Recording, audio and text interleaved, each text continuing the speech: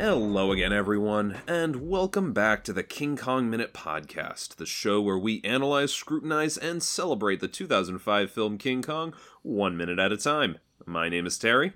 And my name is Steven. And today we're going to be talking about minute number 39.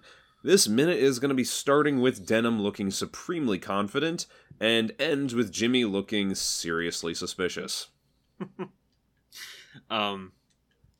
So Carl, again, pulls out this confidence out of nowhere and just runs with it. Mm-hmm. And I think he does a pretty good job because it works. And it shouldn't, but it does. Yeah. I mean, that's Denham's whole shtick. This should not have worked, and yet here we are. How did I get here? Yeah. That's another. I want a jar for that. Another swear jar for ASDF movie references. Yep. One for Jurassic Park mentions, Titanic mentions, all the others. Yeah. Establishing shots of Venture. Yeah. But, I mean, here that Denham really finally gives his pitch. This is it. Find Skull Island.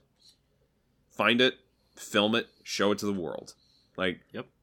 That's what he should have led with the producers. For 25 cents, you get to see the last blank spot on the map. I mean, that's punchy. There's the appeal. It's not just you're not just making a movie. It's like an expo on the last bit of undiscovered land on the Earth. Yeah, and that probably would have been more likely to work. Mm-hmm. He just has this thing for dramatic showmanship, though. Mm-hmm. Or maybe, here we go. What if he doesn't think that what if he's not used to everyone believing in his dreams like he does, and so he doesn't want to start with what seems like a dream. Instead, he'll try and be sneak it in with something a little bit more believable and normal, like, hey, they're used to me shooting safari pictures. What if I don't tell them that I'm actually going this crazy journey to an uncharted island with barely a map to talk about? They won't believe that. So let's just start with something simple. Mm-hmm. Because he's used to people not being on board with his crazy aspirations. Mm-hmm. But I think they would have been in this case. I think you're right. Yeah. Following that, let's see. Sorry. For 25 cents, you get to see the last blank space on the map. Mm-hmm. Then that's a good line. Lumpy, ever ominous. Won't be so sure about that. Better than mine. Blimey. I think more like the trolls from The Hobbit. You do. I think we agree. I stick to the Andy Serkis impression here. Except Gollum. You can have Gollum. I can't do Gollum worth crap. Really? I've tried. I need to work on it. I'm not going to do it for this podcast right now, but I haven't done it in forever, so I don't even know. We get a interesting little close-up of Lumpy's torso here as we focus on what I'm pretty sure he is doing is scrimshaw work. The piece of carving in his hand. And for those of you at home who don't know, scrimshaw is a bit of artwork and carving and engraving that is specifically associated with sailors, because scrimshaw is scroll work, engravings, and carvings done in bone or ivory. Typically, it refers to the artwork created by whalers engraved on the byproducts of whales, such as bone or cartilage, most commonly made out of the bones and teeth of sperm whales. It's a fascinating side genre, basically subgenre of artwork and engraving. Largely illegal nowadays to create new, but if you can collect previous works of scrimshaw, it is a fascinating hobby, and you get some really beautiful artwork. Yeah. So I like that we have a sailor working on scrimshaw here. It's really cool. It's a very cool detail. Because I remember going over scrimshaw. We did a high school art class. Obviously, we weren't doing scrimshaw, but they talked about it, and then we carved... what was it? We carved something. It was was it plaster mold? I don't remember exactly, but we tried to replicate it. It didn't work well. Uh-huh. She was an aspirational art teacher. I mean, hey, it was cool that she made you guys aware of it. That's more than most. Yeah. That's pretty cool. Looks like we also have what I would guess is shark tooth around Lumpy's neck. I saw that. I didn't see that. Cool, pretty sure. Yeah. So this is in just this shot. This temporary close-up, not to mention I think we see at least one of Lumpy's ears pierced. This guy is giving off big pirate vibes, minus an eye patch. Yeah, he should have just completed the ensemble instead of squinting his eye the whole time. Come on. Yeah, nice method. It's pretty great. it's like in like only a few seconds of looking at him, we definitely get the visage of a very well-traveled sailor. Like, this is a career sailor. We know he's been sailing for at least 7 years with Hayes. Oh, But, yeah. Okay, I see the shark tooth.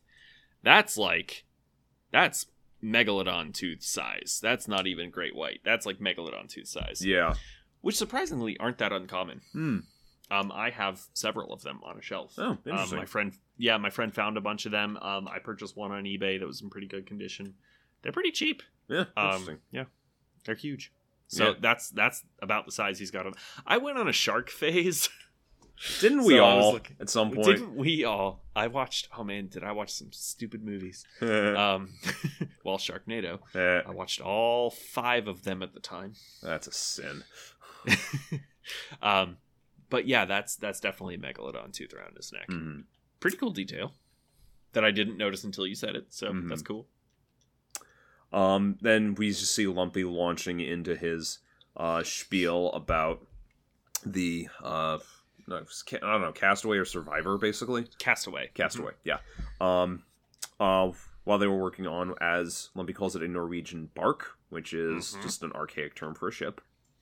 Yes, but it is also, well, unless you had more to say about that, I had something to say about it. Go ahead. Perfect. That was in the 1933 film. That is, Carl found a captain of a Norwegian bark who had, that's how he came in possession of the map, and that's all that's ever said about it in that film. Fascinating. And I believe we meet that captain in Son of Kong. Interesting. So, I never finished Son of Kong. I started it. I don't know if I should save this for the Patreon episode for the Cooper film, but I have this memory. I don't know if I'm getting this right, but I have this memory of my dad telling me about a novelization of the 33 film, which apparently had included some extra material. Apparently it included a particularly notorious chasm scene, described in prose. And it also apparently began with a little bit of exterior narration from Engelhorn, and apparently it started with a line that basically was akin to, "There are some nights when I still wake up screaming, and I don't scare easily." Wow. That kind of makes me want to read it. It was written in 1932 at the request of his friend. Oh, okay, so Delos, not sure how to pronounce the first name, Lovelace. In 1932, he wrote it on request of his friend, Marion C. Cooper. So, I guess as he was making the movie, he decided to have someone write a novelization that spoiled it all. But okay, interesting. That's funny. I mean, that's something we see a lot today. Like, we mentioned Michael Crichton's work. Yeah. I mean, Timeline, for crying out loud. Yeah. Actually, the novel definitely did predate the movie. But I mean, it's like with a lot of things, you see novelizations written to sort of accompany a film's release. In certain cases, like the 2008 Clone Wars film, the novelization outshines the film. I didn't know there was a novelization for that film. It's better. I've never finished that film. It's better. It's objectively better. That Baby Jabba thing, I couldn't finish that movie because it was just way too annoying. Actually, I found Ahsoka super annoying too back then. She was. I mean, she was she was. She was intentionally done so. Yeah. Her character gets mega reclaimed later on because, it's character growth. So good. And it's good character growth. She's got to be in the top 3 Star Wars characters of all time at this point. In fandom love. Yeah. So anyway. Not Star Wars Minute. Yeah, I know. As much as I want to talk about Star Wars right now. I just want to say that the building dread that you feel in this scene is palpable, and it's great. Any of the time we get a shot of poor nervous Preston over here, it works really well. Yes, we get a great one of him later. Yes. Okay, we'll get there. The end of tomorrow, I believe. Yeah, we'll get there. So I find it funny that this story is kind of a scary sailor story meant to frighten off the landlubbers who don't know what sailors go through. But it's true. That's the funny part. Is all of it's true. Almost all of it. Yeah. And of course, Andy Serkis just telling it dramatically. It reminds me of the he does audiobooks for Lord of the Rings and Hobbit. Oh, that's so great. I have the Hobbit audiobook, and let me tell you, it's the best audiobook I've ever heard. I want to pick that up just so I can hear him do Smaug. Ooh, I haven't gotten there yet. Now that I think about it, I'm like halfway through the first one. Mm-hmm. But Andy Serkis' voice, iconic. Oh my gosh. Andy Serkis, iconic. Oh no, now I'm really curious. Because if he does The Hobbit and Lord of the Rings, if he does the audiobook, when he reads for Gollum, is he just doing Gollum's voice? He does. Oh, that's great. Does, and it's amazing. I did get to the Riddles in the Dark scene, and let me tell you, it's some of the best audiobook ever in existence. I can only imagine. Mm-hmm. Look it up. I'll have fantastic. to now. I gotta rewatch the Hobbit trilogy. I don't like a lot of it, but... No, you don't. We already talked about how much we hated them. Well, I need to find the supercut that somebody must have done out there to actually turn it all into like 1 or 2 good movies instead of 3 crap ones. Well, 2 crap ones and 1 doable one. The first one... I love the first. The first one is solid. Through and through. I think there's one thing, speaking of Howard Shore, was that yesterday? I don't know. Yeah. Speaking of Howard Shore, one thing that would have helped a lot is if they had kept the Misty Mountain theme throughout all 3 movies. Yes, agreed. I think the only time it plays again after the first movie is when the dwarves decide to join the battle and kind of break out of Erebor, all in their final charge after Thorin loses his dragon sickness. I think it plays there. It's a shame. And that's the only time. If they would have kept... That's such an epic theme that they had. Agreed. They should have kept it. And that would have tied it together so much better. Even that alone would have saved it a lot for me. It's kind of like how the main theme for Thor and Asgard in the Marvel movies should have been used more when we see his character, because Agreed. It's such a good theme. Was that Michael Giacchino that did the score? I think it was. He did Doctor Strange. I know that. Yes. I can't say it with full confidence, but I think it... No, that doesn't sound right now, but I thought it was. I know Alan Silvestri does a lot of them. Right. He did Back to the Future as well. But the Thor theme... Well, we were actually... MCU minute now, but we were making our way through the MCU films, my wife and I, and she asked me, wait, do all the Avengers have different themes? I was like, well, Captain America definitely does. Yes. But I don't know about the others, because they just kind of don't use it all the time. They should. I think people in Hollywood tend to underestimate those of us who pay attention to musical cues. Like, they all definitely do have themes. Like I know with Iron Man, basically after the first movie, they just said, screw it, let's just make AC/DC his theme. But all of AC/DC. Yeah, in the first movie, he definitely does have an established theme, and it's good. Cap is probably the one you hear the theme most often. Yes. And then, like, the Avengers theme itself. But Thor a little bit, but it's like, man, they really cheated themselves there, because Thor's main theme is so stirring and powerful. So Thor, I looked into it. Again, not MCU minute, but hey, enjoy while we're just talking. Was done by Patrick Doyle. Yes, saw that. Who was known for Rise of the Planet of the Apes, which personally is a great soundtrack, and I love that movie. I don't like the sequels, again. And Aragon. Terrible movie, great score. Great cast, great score. I don't know about great cast in all parts, but for most of it. Mostly, okay, in theory, a great cast. The fact that John Malkovich got that award for being the worst on-screen villain. I've never seen John Malkovich be so bad. I mean... I still don't know what happened there. Just phoning it in, collecting a paycheck. Yeah. Because John Malkovich, like, he's not a... He's been good villains before. If you've ever seen In the Line of Fire, he's terrifying. What was Durza? He was also in Once Upon a Time, the show. Oh, I'm gonna kick myself. Hang on, I'm gonna freaking look anyway, it up. He's a really good actor. Yeah, and I've only seen him in those 2 things, and I can't even think of his name. But man, Robert Carlyle. Robert Carlyle. Yeah, exactly. Thank you for looking that up. Yeah, he's very, very good. I love him in Once Upon a Time. Have you watched Once Upon a Time? Yeah, no, he's excellent. He's one of he's one of the few parts of the show that like keeps me watching that show.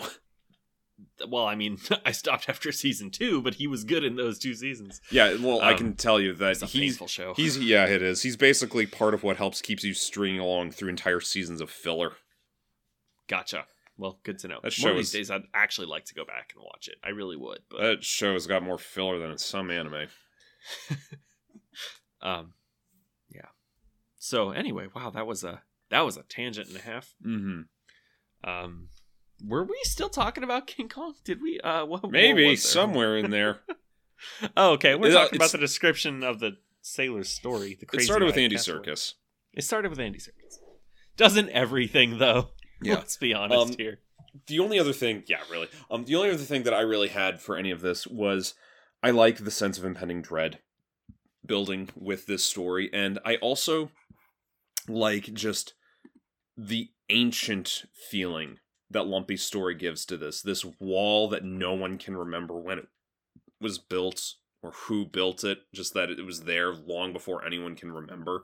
Like that ancient eldritch vibe. I absolutely love that.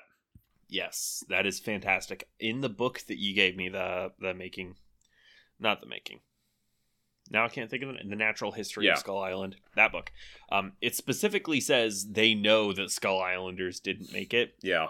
But someone long forgotten did. Yeah. And it's very, very cool concept that the Skull Islanders just made it their own and use it, but even they don't know who built it. Yeah, like this is a pre-calamity Atlantean parallel kind of society.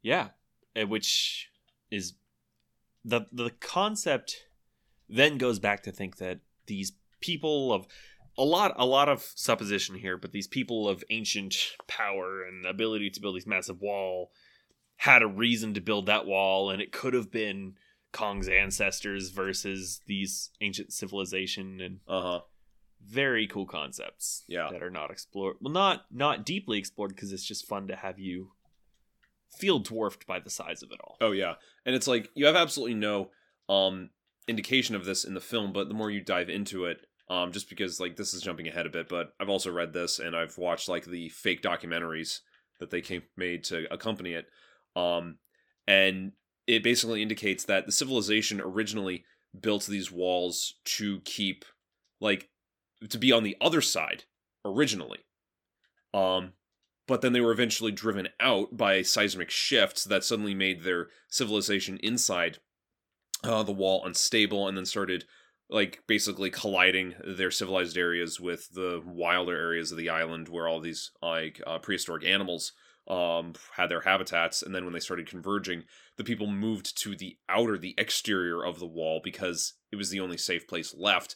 But that was basically leaving them between a literal rock and a hard place, between this exterior where there were no there were no farming plots, there were no areas to hunt, there were no areas to gather. It was literally leaving them between the wall, barren rock, and the sea, which is a slow civilization death. Yeah, I had not heard of that before, but that's cool. Mm-hmm. And we can talk more, I think, about it once we see the wall, but that's awesome. Yeah, we'll get there, but again, it lends itself to that profound melancholy that we get of the death of something ancient. And that, in turn, brings it back to Lumpy's speech, making it feel more ancient and terrifying. Because it's so mysterious, which is done well, because then the theme starts playing again. The Skull Island / adventure theme kind of plays underneath this. Yep, so works very well there. Great. See, guys, I promise, we may have a lot of rabbit trails, we may have a lot of offshoots, but it's really worth it in the end when we get there, I promise. We always pull the train back into the station. Yep. Or we try. It may take a lot of detours, but the train always reaches the station. We may go under the ocean to another continent, which trains aren't meant to do, but, Screw it, it's our train of thought, it goes where it wants. You're just along for the ride. You didn't even have to pay for your ticket. Again, why are you complaining? Yeah. All right. Yeah, that's all I got for this one. Clearly. Yep, that's going to wrap it up as well for me. All right. I have no other plugs. Can you join me again tomorrow? I think I can pull it off. Perfect. Then I will talk to you then. All right. Well, folks, this feels like a conclusion. So you will hear us when you hear us on the next episode of the King Kong Minute. Bye, everyone.